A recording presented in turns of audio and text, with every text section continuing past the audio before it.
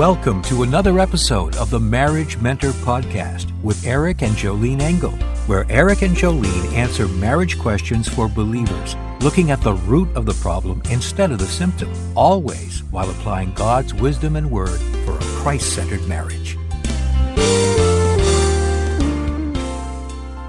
Hi, I'm Eric Engel with my beautiful, wonderful wife with another episode of The Marriage Mentor. Hey, today someone wrote in, how do I forgive myself for the poor choices I made in the past? Dear Jolene, I had a boyfriend for 2 years and I had sexual relationships with him. When I decided I wanted to live for Christ, I broke up with him and allowed Christ to set me free. Although I know I have been forgiven, I still cannot forgive myself. I still feel tainted.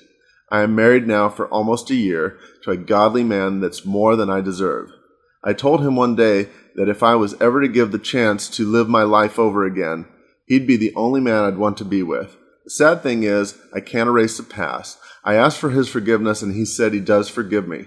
Despite that forgiveness, I still spend every single day feeling so unworthy for having been given a man like him, who is very kind, gentle, and loving. He treats me like a queen. Although I know in my heart the Lord has renewed my soul, made me whole, cleansed me, and purified me when I decided to leave all those things behind, I feel like the more I strive to be a godly woman and a godly wife to please God and my husband, the more I get haunted by the memories of my past.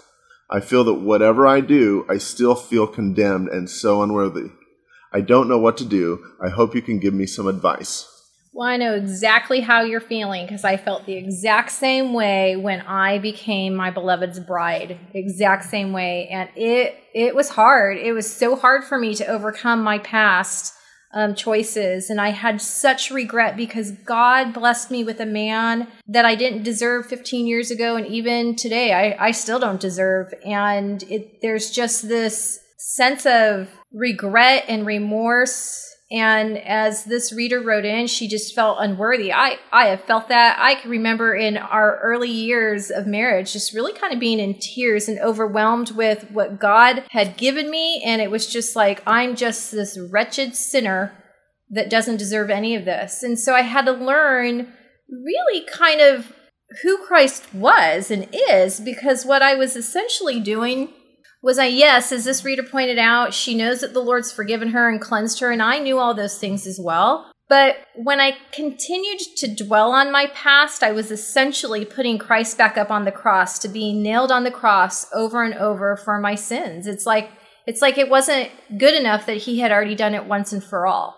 I kept sticking him back up there. I heard a message on that once, and that really helped change my perspective. It helped me really get out of that pit of my past, that it's just like, wow, my Savior already did this for me, and I'm really kind of reducing his crucifixion by, kind of being like that dog who returns to its vomit, as the scriptures talk about. I think it's in Proverbs it talks about that. And I was like that dog returning back there, not in a physical sense, but in a mental sense, that it was just like, I didn't want to grieve my Lord by not taking my thoughts captive and not really embracing what he did on the cross for me. So you're wrestling with that. I believe that you're also wrestling, you talk about feeling condemned. That's straight out from the pit of hell. That's Satan right there. And he's going to do that and as long as you let him, okay? I no longer feel condemned for my past.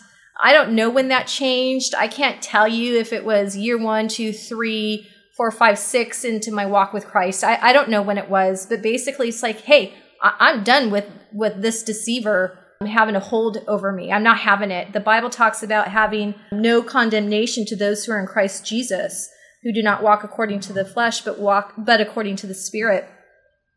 Let me give you a quick study here on condemning and convicting. Satan condemns. He says, you're a loser. You did this. You were wrong.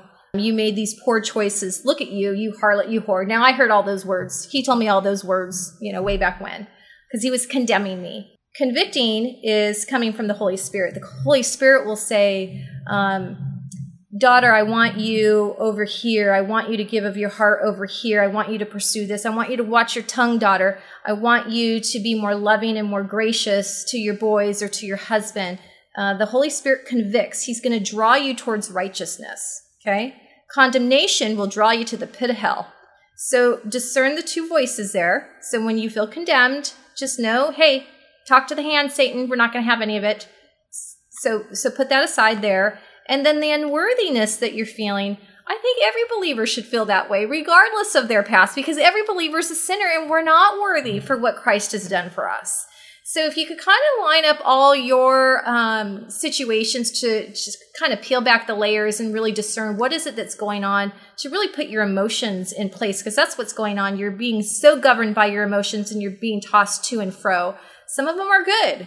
Feeling unworthy in the sense of, look at what Christ did for me, that's a great thing. And realizing how blessed you are with your husband, that's a great thing. That's a great thing that your husband is showing you the love of Christ. Don't run from that. When Eric and I were engaged, he said to me over and over again, I love you, I love you, I love you. So much so that I was so uncomfortable that I looked at him and seriously I said, can you please stop saying that? Because you make me feel so uncomfortable.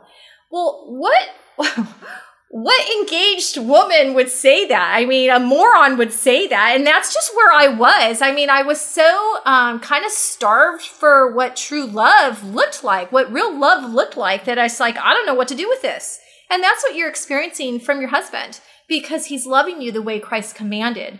And we don't understand that love. It's foreign to us. But God is giving them that command and God pours through them with that. So embrace that love. Don't, disregard it, because it's a great love. It's that agape love that we're commanded to give to our brothers and sisters in the Lord. So anyways, I hope that, kind of pulling apart your emotions will help you in this journey to realize what it is that you're battling with. There is a spiritual battle there, but there's also some good there. I don't know if you have anything to add, my love. Nope. Once again, you got it. Okay. Until next time, I'm Jolene Engel with my beloved here, and we're from JoleneEngel.com.